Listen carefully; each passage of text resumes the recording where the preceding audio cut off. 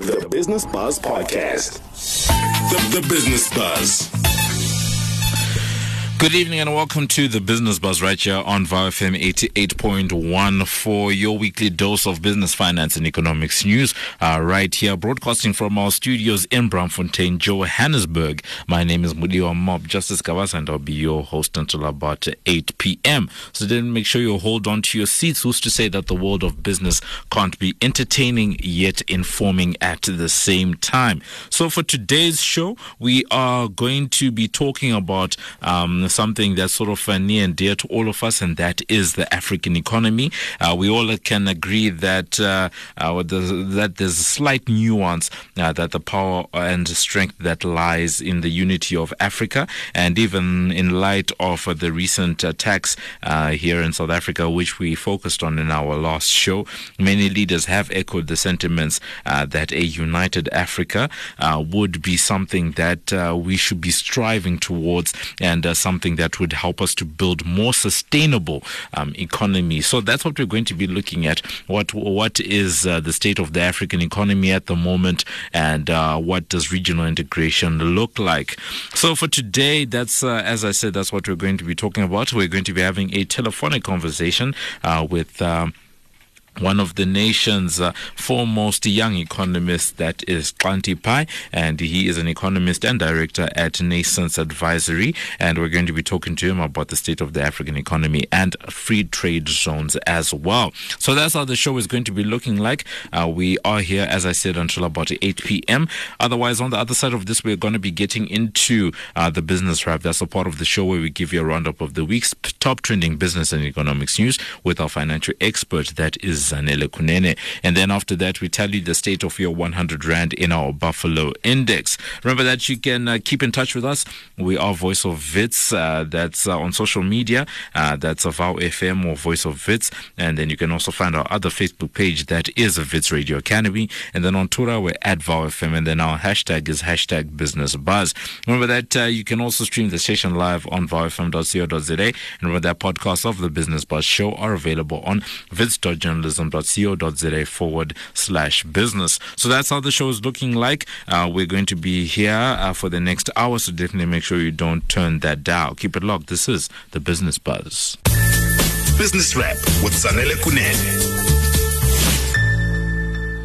It's time for us to get into that part of the show. We give you a roundup of the week's top trending business and economics news. And this week we have a financial expert, that is Zanele Kunene, on the line, giving us a roundup of what's been happening this week in and around the world of business and the economy. How are you, Zanele?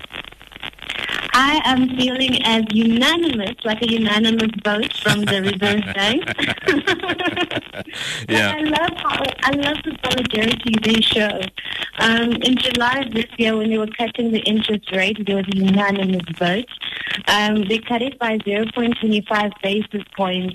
And what that meant is that by the end of the month, your car installments, all your loans, they all costed you slightly a bit cheaper, you know. And now again, they've reached another unanimous vote by keeping the interest rate as is at about 6.5%.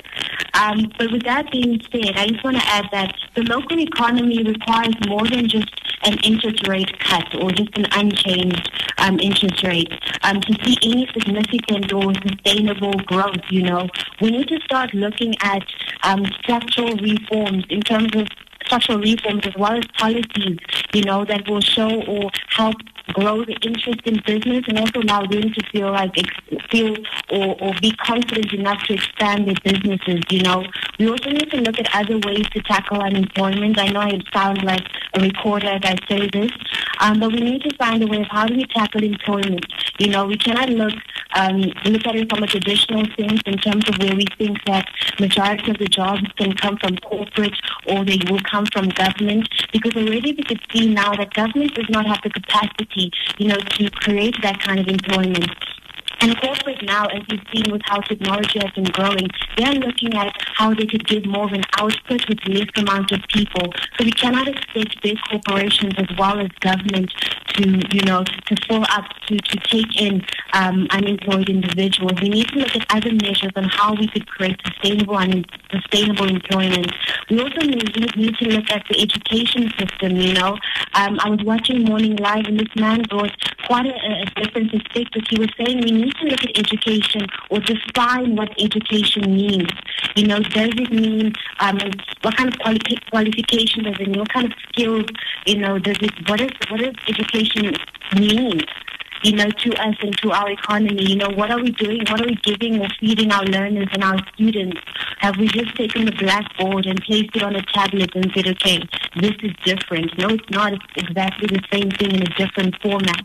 We need to tackle how our education system and how are we growing our future.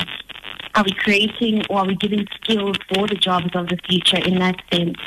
We also need to look at how government needs to intervene in the economy in a meaningful manner. Yeah. Within that interview, they were speaking about, is South Africa ready for a post-mining economy? Because mining is not going to be one of the biggest sectors in the coming years. How are we supporting other sectors that are helping our economy? How are we growing those sectors? Because mining is not going to be the be-all that grows our GDP. He also mentioned so many interesting facts there. He spoke about how we need to look at placing conditions on foreign investment. What are we just saying bring money in with no condition? Like, what conditions can we place on them so that we know that we are benefiting from that investment besides the financial gain? But how else could we use foreign investment? And I know that, all these reforms that I'm mentioning and how we're going to tackle unemployment, these plans and these ways to tackle these issues are not going to be solved in like 12 months. I understand that. It's a long-term plan, and that's why it's very important for us to support government right now. Know what their plan is, because it's not going to happen overnight. Us changing leaders is not going to, grow our GDP by like 3.2% in the next 5 years, every year consecutively. Yeah. That's not how it works. We need a plan that we could stick by. Just to speak about the inflation rate, since I spoke about the interest rate, the inflation rate rose by 4.3%. Okay. Economists had expected it to grow by 4.2%. And where we saw the growth was in bread and cereals. Housing and utilities also grew by 5.3%, but this is largely due to the price of electricity. And I just want to stress this because it's very important. We need to continue the conversation in terms of what's happening with Eskom. I know that media is not speaking about it as much, but we need to speak about it. We need to, as South Africa, we need to have the ability to continue the conversation and make these things relevant, because they are relevant in our speech. We need to put these things in newsletters and, educate everyone like what's happening in our economy. Yeah. Let's continue the conversation about violence against women, about the xenophobic attacks that we spoke about last month, in terms of how those impact business and how it impacts South Africa's reputation. Let's continue speaking about corruption with all the inquiries that were happening. Let's keep that conversation going. Just to speak about the rand is at 14.75, while between the 14.70 and 14.85 bracket. And what we need to know about this is that when the rand is more than 13 rand, it is undervalued, meaning it costs cheaper than it's supposed to. When we look at the Big Mac index, but we look at the calculation that includes the GDP per capita, it shows that the South African rand is 35.2% less than it should be. So if you were to go to the States, you would pay a good 35.2% more for a Big Mac burger than you would here. So that also shows how weak, how undervalued, the rand currently is. The Reserve Bank also, within their notes, they mentioned that in the absence of shocks, meaning, the global trade tension growing is crazy, in the absence of those shocks, the relative exchange rate stability is expected to continue. Okay. Expected to remain unstable. So we're just hoping that everything goes well within our country, that we focus on our local policy, how we fix our domestic issues, we focus on our growth, we deal with our levels of debt, and also that we look out for November when Moody relooks everything and they let us know what our credit rating is. Let's get our things together, So that was us on the line with Zanele Kunene telling us of everything that's been going on this week in terms of the week's top trending business and economics news. As you heard, some of the big stories, we were talking about the Rand, and she's saying that she feels that the Rand is undervalued at the moment. And the other one, the big news of the day is just the fact that the South African Reserve Bank as monetary policy committee, that's the committee that basically decides on interest rates. So basically the rate at which you're going to get credit or lending, borrowing loans and the like. That's where it's coming from, and they've decided to keep rates steady. So that's been it in terms of the business wrap. On the other side of this, we get into the state of your 100 Rand. Business Wrap with Zanele Kunene. The Buffalo Index on the Business Buzz.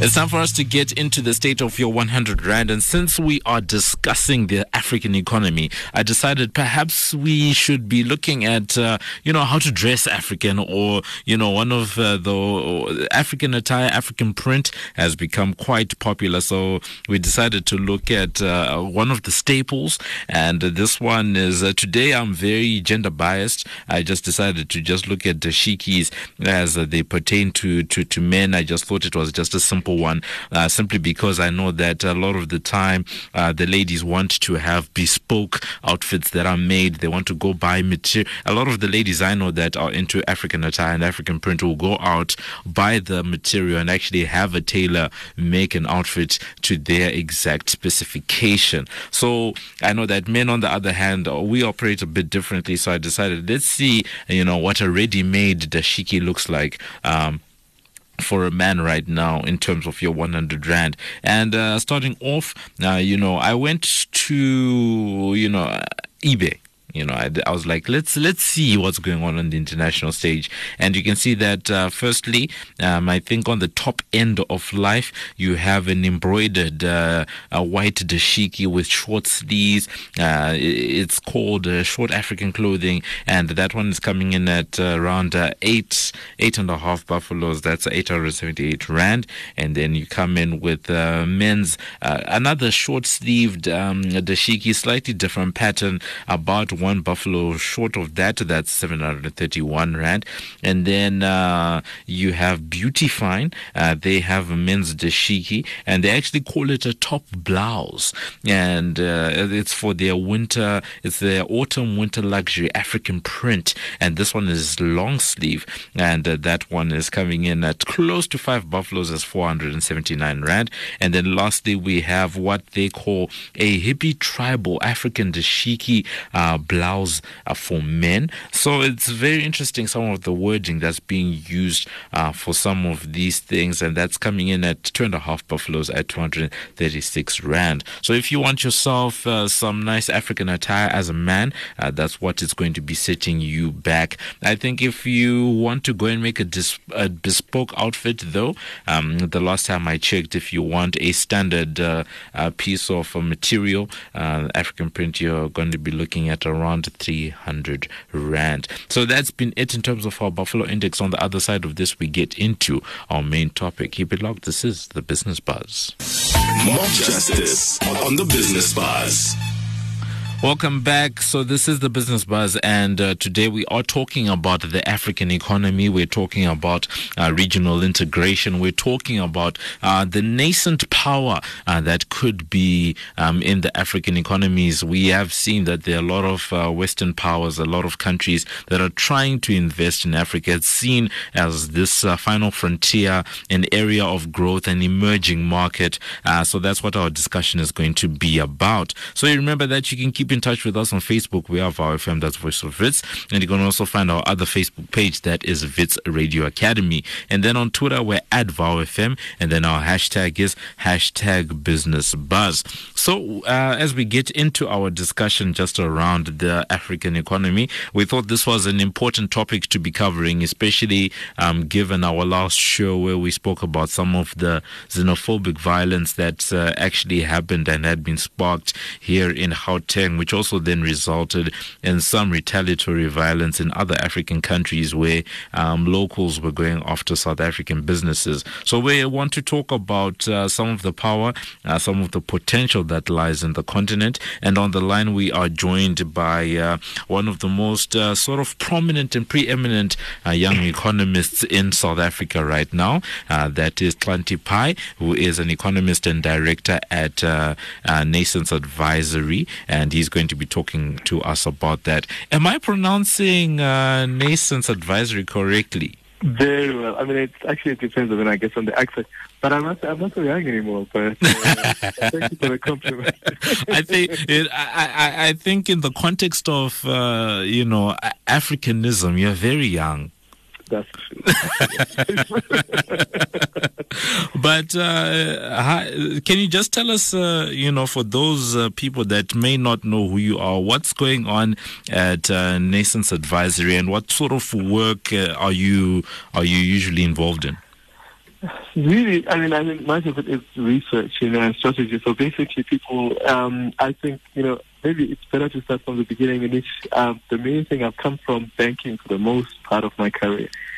And as I was evolving, I started to get into more research. So economists really do research, and so answering the questions that people are interested in. And I suspect the most important one is the idea that we should have our own kind of research, our own kind of thinking, so that we do better. Yeah. And so that's the main bit. And then, of course, answering the questions about, market entry, trying to do better. So that's mainly the thing. And what type of areas are you focused in? Is it macro, micro, country risk? Well, it depends what you mean by that. I think it's always been interesting in the show. People think, macroeconomics is the part about trends and what people are doing, the economy, inflation, interest rates, employment. But there's also parts that actually lead to the macro dynamics, right? So I think in one sense you think about if you're starting a business, and that business. The Business Buzz. We do apologize for that small technical difficulty. We were on the line with Xanti, and he was just giving us some of his insights into how the micro actually gets into the macro dynamic. Is that correct? Is that where the conversation was going? That's right. I would say first you must pay your bills so you can call me properly. But I think the most important thing is to realize, of course, that the micro is the thing that actually does the macro. Yeah. I want to make an example because I think in South Africa for the longest time we've discussed, and I think in the rest of the continent, the idea that in order to create employment, we must first create growth. Of course, employment is this thing in which individuals must actually get work. Yeah. And then if they get work, then we must get work. So basically, we must grow the economy, and then people will get work. But actually, if we start with the micro, in which we actually fix the micro dynamic, then the macro dynamics takes for itself. So if you and I were working every day, and we wake up and you do the show that you do, and it attracts a number of people and it creates value. That value is what we add up to say that the economy is growing, and that becomes the macro. Yeah. If I do well in my business, then it's what we add up to say that we are actually in the micro, we do the macro. And I think that's the dynamic that we're trying. So much of the stuff we do sometimes is sort of looking at people who are trying to get into the cell phone industry. How many people are in producing cell phones?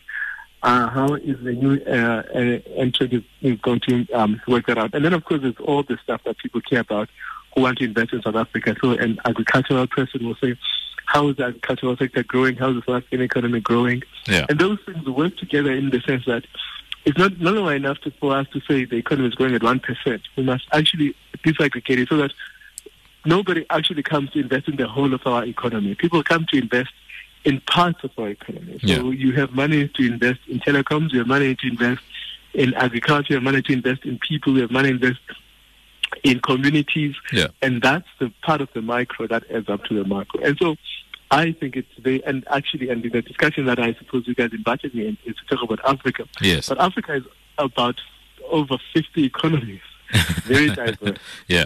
And so it is about actually the individual economies and how they interact with each other and how we're actually going to get to Africa. But Africa is not a unit, as we've tried to say. And actually, I think it's a mistake and probably a tragedy that we tell people, first of all, don't call us Africa. We are all different. Then at the same time, we talk to them about Africa. But it's quite interesting. So where are we as those? I think the last time I checked, is it 53 or 54 individual economies that is grown because of the splitting of the Sudan. Yes. Look, I think that the important thing here is that the last development, I think that is in the context of Africa, is this the African Free Trade Agreement, in which African states said, and at least I think now it's in about almost 30, maybe between 20 and 30, have agreed that we should have a single market, much like what the Europeans have. In which you say, look, if you are producing, Africans should actually allow goods to flow freely amongst our states, and that we think is an important thing. Because much of the discussion that we've had for over many, many years, since I've been an economist for many, many years, has been that as individual countries, there are many small countries in Africa. There are some big ones. Of course, you think about Nigeria. I suppose if you think about Egypt, South Africa, these are big countries. But the small countries can do very well in accessing the big market as the continent. This is also something we've learned from the Europeans. In Europe, there are very small countries, there are big countries, but the benefit has been the large markets in which all of us benefit, because in the words of trade, we all say, if I can access a big market, but I have a product that nobody else can, or I have an ability that nobody else has, then we actually are very good together if we actually trade with each other and actually we allow our markets to be open. That's very important. So this development in which we have this, Africa Free Trade Agreement is important in the sense that it opens up, much like what we've been saying, that we want a single market, we want single development, and then we can actually make sure that we do things together. Because I suppose also, if we can imagine that Africans have some level of unity, why don't we extend that to our own complete destiny in the sense of market?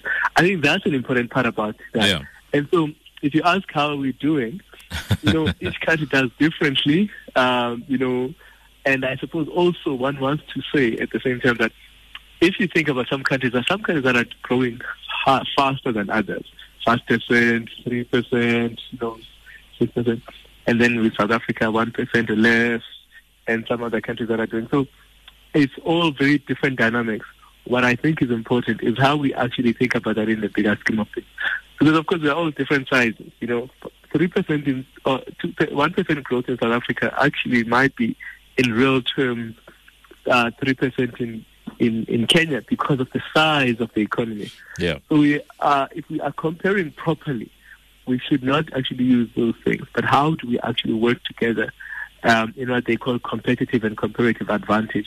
But we actually can work together to do better, especially if we think about, the opportunities that exist. Actually, on that point, I want to perhaps bring you back to something that you said at the start, just around how the micro then turns into the macro, because on the ground, at least on a high level, it sounds good to say that we need to have, these free trade agreements and to have free movement of goods and the like. But on the ground, how practical is, such a thing if xenophobia, for example, is currently a reality, or if visa restrictions make it hard for movement to actually happen on the continent? And also, just another point which you made, which I think is very important, is just the fact that you have all these different individual economies, and they're all growing at different rates. Some might prop up the whole system, and others might drag the whole system down. I think there are two things here. The first one is, of course, that if we understand that we are not the only ones who are facing this problem of so-called xenophobia. You look at BRICS, for example. Yeah. The British are saying they want to move out of the European system because they are, there's Polish and other Eastern European countries are taking their jobs and they are overwhelming their countries. So BRICS is a result exactly of what we call xenophobia. So it isn't anything different than that. It was the British people saying, we want autonomy. We don't want these people invading us and they're taking our opportunities. That's the one thing. We have the same problem in which Trump has been actually taken over. When Trump says, make America great again, he is really saying, take out all these other immigrants who are taking out, local jobs. Take out even the trade partners that are taking our jobs. So it's not a South African and African problem. It's a global problem, what some people call the rise of the ultra-right and all of these things. So we are not alone in facing this problem. And I think this is a particularly important thing that we must think about, because it is a mistake to think we are facing anything that the world is not facing. So that's one thing. The second bit is then we say, okay, now that we know that, how do we correct for it? One of the key things is that one of the things, for example, Germany is a big economy in Europe and has had the most benefit, and then other countries have not so well benefited. How are we going to make sure that South Africa can trade properly with everybody else, and the Nigerians and the Angolans and the Mozambicans and the smaller countries in East Africa, for example? And the point is we must create the infrastructure and share industrialization in such a way that because South Africa is a big industrialized country, what can it do in solidarity to develop other countries where they are successful? Also, some countries, for example, in Central Africa, where there's water and arable land, can actually export the agricultural products to South Africa that is much more developed in manufactured goods, which is different from the oil exporting countries and petroleum, not just crude oil, petroleum, and the Kenyans who seem to be very far ahead in technology. All of these things are important, so we can actually find ways in which we can do better together, but we play to our strengths and we have a single market. So these are discussions we should have about how we're going to split the pie, how we're going to make sure that we actually at the same time develop and make sure that we play to our strengths and that we have a single market that does allow us to be big and to compete. Let me give you an example. Yeah. I'm hoping we don't run out of time for this. So the Americans own the company Boeing, which is the aircraft manufacturer. Yeah. And the Europeans want to compete, and then they realize, look, the Americans have, at the time, I think it might have been 200 million Americans, but they can't compete with Boeing. So they decide, okay, we want an airline as well, and the airline becomes what we now know as Airbus. Airbus was not going to be successful in Europe as in one country. So they decided, look, let's have a European company called Airbus, and Germany will produce these parts, France will produce this, and then in all of that, they produce these aeroplanes, and these aeroplanes fly around their region. And suddenly they've got a big enough market, and actually all of them share the producing of the parts and creating of this big aircraft manufacturer. Yeah. And therefore are able to compete with America. So that actually realize that actually this amazing partnership between countries was able to actually play a big role and actually be able to manufacture and also sell tickets and do all of those things, create jobs, because they work together. And I think we might need models like that allow us to take advantage of the fact that we might have smaller countries that can't by themselves actually be scalable, but working together we can create scale. Yeah. And be able to be competitive. These are the kinds of things we should be doing and should be thinking about in the African continent to actually do better. But that, of course, will depend on our politics, and I don't have to tell you anything about that. Okay, so we're on the line with Atlanti, and we just want to take a quick break. We understand that he has some time constraints, so we want to take a quick break, and then on the other side of this, we'll come back to get some of his final thoughts. Keep it locked. This is The Business Buzz. More justice on The Business Buzz. This is The Business Buzz. We're talking African economy, African regional integration. And on the line, we are joined by nascent advisory economist, Atlanti Pai. And just before the break, he gave us a very comprehensive example of how the Europeans actually competed with Boeing by creating Airbus, which was a pan-European, I think, let me use that term, which was a pan-European effort to actually compete because they realized that no one country in that region could actually compete with such a big powerhouse. So just trying to draw some type of parallels, I think, Clanty, you can just let us know what are some of the areas, just from your research, where you think such integration is possible amongst African countries, and where do you see investment flowing at the moment, either to the continent or in South Africa specifically? Let me give you what you would think is a fanciful idea. I was invited to do some work for the Department of Science and Technology in space science. Yeah. We've been involved in space since actually the first man landed on the moon. Really? Since the 50s. So South Africa has a very strong space competence, including what they call, Earth observation. And so we've got really, really good stuff. And so we participated, and it's really impressive, the kind of stuff we can do. There's even, there's something we call the South African National Space Agency, SANSA. If you were listening to radio recently, SANSA is trying to get some young people or some engineers to go with them to the Antarctica for about 3 months to do some of the work that they do there. So we've got a space agency that actually works, and they wanted to fund the space agency. In an interesting way, some of the work that is going on there is to say there's an agreement that has been signed between South Africa, Angola, I think, Nigeria, and one other country, I can't remember, I think Nigeria. And in which they say, let's create remember satellites. Satellites can do some really important work, from telecommunications to what we call observation, which you can have a satellite that actually takes photographs of ground. That tells you how much water we've got underground, the quality of our soil, the crop yield for farmers, all of these things. Or even taking pictures to just show, if you are at the Department of Housing and you're building houses, are those houses being delivered in the way that you think? You can use it even to calculate how many households we've got, so how many houses are on the ground for census purposes. All of these things are possible from the space science. So then we thought, well, it's very difficult to own a satellite or satellite constellation by one country. But we could cooperate together as these countries to create the kind of satellites, big satellites. We can have nano satellites and large satellites that look over our area in our oceans and in our land. That allows us to give us the kind of data I've kind of mentioned to you. But it's very expensive. It's in the billions of dollars. So if we work together, we could actually have these spacecraft, what do you call them now, satellites, that give us this information. And again, in the same way, we would go to the Nigerians would provide certain techniques and technologies. The South Africans would provide certain parts. The others would provide the groundwork in terms of the personnel.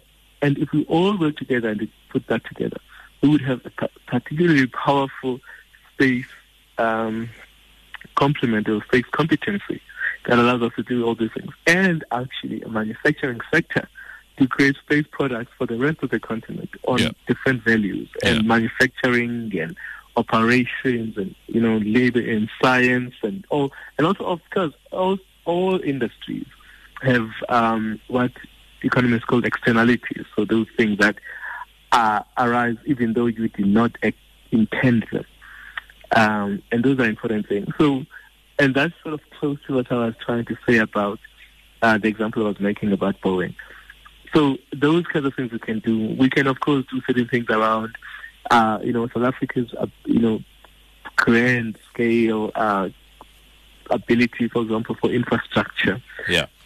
As opposed to oil, So these are the collaborations we have to have if we're going to make this work.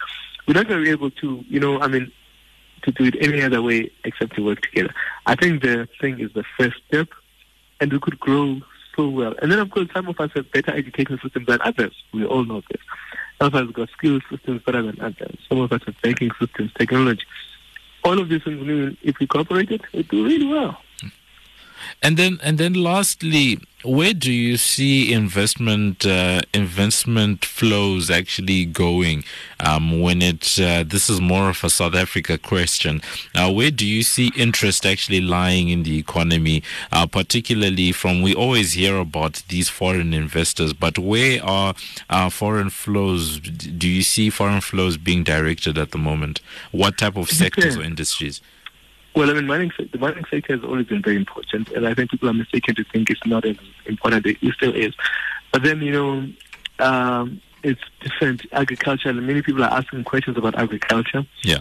Because, of course, it's about food security across. We've got the land. So I know for people in the Middle East, Arab countries are looking to invest in agriculture in this country. So are the Chinese. Coal is still a big thing. So we are a very diverse country, and one must not pretend we're just going to focus on one thing. Yeah. But it would be better for us to have a couple of clear places where we're going to focus, and in terms of what we promote, and then let others then choose what they think they want. And then I guess as we end off, how can people actually get in touch with you? And how can people maybe have access to some of your research or some of your commentary just around the economy? So I'm developing a new platform that I'm going to use on social media to try and talk about, and externalize the research. But I'm on Twitter at Klantipai, and so it's Facebook, and then I will try over the next couple of months to actually provide a newsletter that will publish on the social media. I would definitely be subscribing to that one. Thank you so much. So thank you so much. That's been us in conversation with Klantipai, who is the director at Renaissance Advisory. He is an economist, just telling us some of his thoughts just around regional integration, the African economy, and some of his thoughts just around the fact that in Africa you can't just paint everything with broad strokes or one brush. You have to look at the different economies, all 54 of them, in different ways, because they all have different strengths, weaknesses. You have different regions, and you have to find a way to actually have proper regional integration. So that's been it. On the other side of this, we're going to be, talking a little bit further, and then we'll come to the end of the show. This is the Business Buzz. You're tuned in to the Business Buzz. We are talking regional integration. We're talking the African economy. Remember that you can keep in touch with us. Let us know your thoughts. On Facebook, we have FM, that's Voice of Wits. And you can also find our other Facebook page, that is Wits Radio Academy. And then on Twitter, we're at VOFM. And then our hashtag is #BusinessBuzz. So for today's show, we did speak a lot just around what's going on in Africa and how we can make the African economy grow and be better. Some thoughts from me personally. I think we need, as Africans, we need to do more just to create a more together sort of continent. I like what Klanti said, where he said you can't look at all 54 countries with broad strokes. You have to be able to look at each individual one and see what they can actually contribute to the bigger pie. And I think in large part, people do that, but it could be done on a better scale. I think the example he gave just around how Airbus was formed to compete with what's going on in the United States with Boeing was actually a very good example. If I could just use another example, I'm just going to switch to a completely different industry, and that would be hip-hop, for example.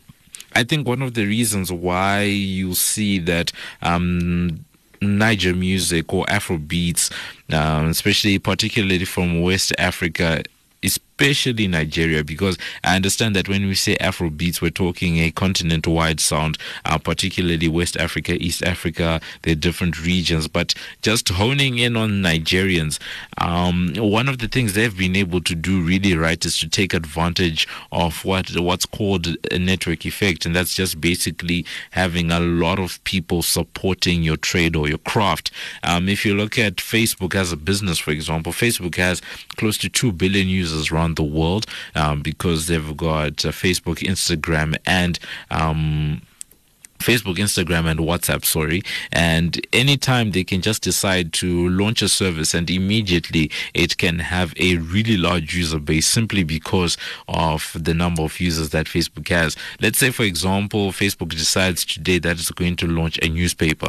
Before anything even happens, people decide whether or not they're going to subscribe. And even if just 5% of Facebook's user base decides that they're going to subscribe for this user base, for this newspaper, that's already 100 million people. right? That's already like maybe 5 or 10 countries across the African continent, the entire populations of which already taking up such a thing. So a network effect is quite big. So if you look at what's happened in music, the Nigerians have been able to create a sound that's been received beyond just their borders, which I think is part of the thing that has made them as successful as they are. They've created a sound that's not only niche to a particular country, but a sound that is well received in different parts of a country. In America, I follow hip hop, for example, and if you see how the sound travel, you saw that you have 3 distinct regions. You have the South, you have Atlanta and the like, you have the East, that's New York, you have the West, that's LA. And in the beginning, you had these segregated sounds, but it was the artists such as your Biggie, your Tupac, who were able to transcend and go across the entire United States that were able to really reach that global level of success, because you can't just be successful in your own little region if you really want to push an African agenda, for example. So if you're a South African business, pushing into the rest of Africa makes you have that presence, and also it definitely helps with the bottom line scale, economies of scale and the like. So that's one of the things that I really think would be good. One of the things that Nkosazana Dlamini really preached about back in the day when she was chair of the African Union was that there needs to be better access, more free trade, more free movement of goods across the continent, as what's been going on in Europe. And I totally support that. But before any of that also happens, we also need to hold each other to account. My personal thoughts on what's been going on with, let's say, xenophobia is that it's just a symptom of a greater problem where African leaders have in large part not held each other to account on a number of issues. Because where you see people becoming economic migrants, it's because things aren't working in their particular countries. And what are our leaders doing to make sure that each of them is doing what needs to be done to actually make sure that their economies are growing, people are being employed, people are educated, and people have something to do. So on the whole, Pan-Africanist, I am definitely there, and I'm saying that we need to, I think we're a very long way away from having an African currency, like what you see in Europe, for example, even the US dollar. The US dollar, if you look at the U.S. economy, the U.S. economy is literally 50 states, and those 50 states are like 50 countries, right, that have all come together and banded under these things. So having a Pan-African currency is nothing, it wouldn't be anything new, but we need to get to grips with the problems that we each have at home first before we can go out and then get together and make something happen. So that's been it. I'm just going to take a quick break and then we'll come to the end of today's show. The Business Buzz. Tell us what you think. Do you think the African economy, an African currency, regional integration, a Pan-Africanist economic agenda is something that is workable, that is actually practical, something that is realistic? Let us know on Facebook. We are VOW FM, that's Voice of Wits, and you can also find our other Facebook page, that is the Wits Radio Academy. And then on Twitter, we're at VOW FM, and then our hashtag is #BusinessBuzz. And you can also stream the station live on VOWFM.co.za. Remember that podcasts of the Business Buzz show are available on wits.journalism.co.za/business. So that's been it. Thank you so much to everyone who was listening. Thank you to our amazing team. Our technical producer is Kotlwano Serame, together with our executive producers, that is Simba Honde and Glory Mabuza. Thank you to our producer Lonwabo Sichebi for holding it down for today. Don't miss the Business Buzz, same time, same place next week for more insight into the world of business. Up next on the VOW FM lineup, we have a living electro. Remember that the Business Buzz show is sponsored by ABSA. So for myself, Mudio Mob, Justice Kavaza, and the rest of the team, it's a good evening and take care. Mob Justice on the Business Buzz. The Business Buzz Podcast.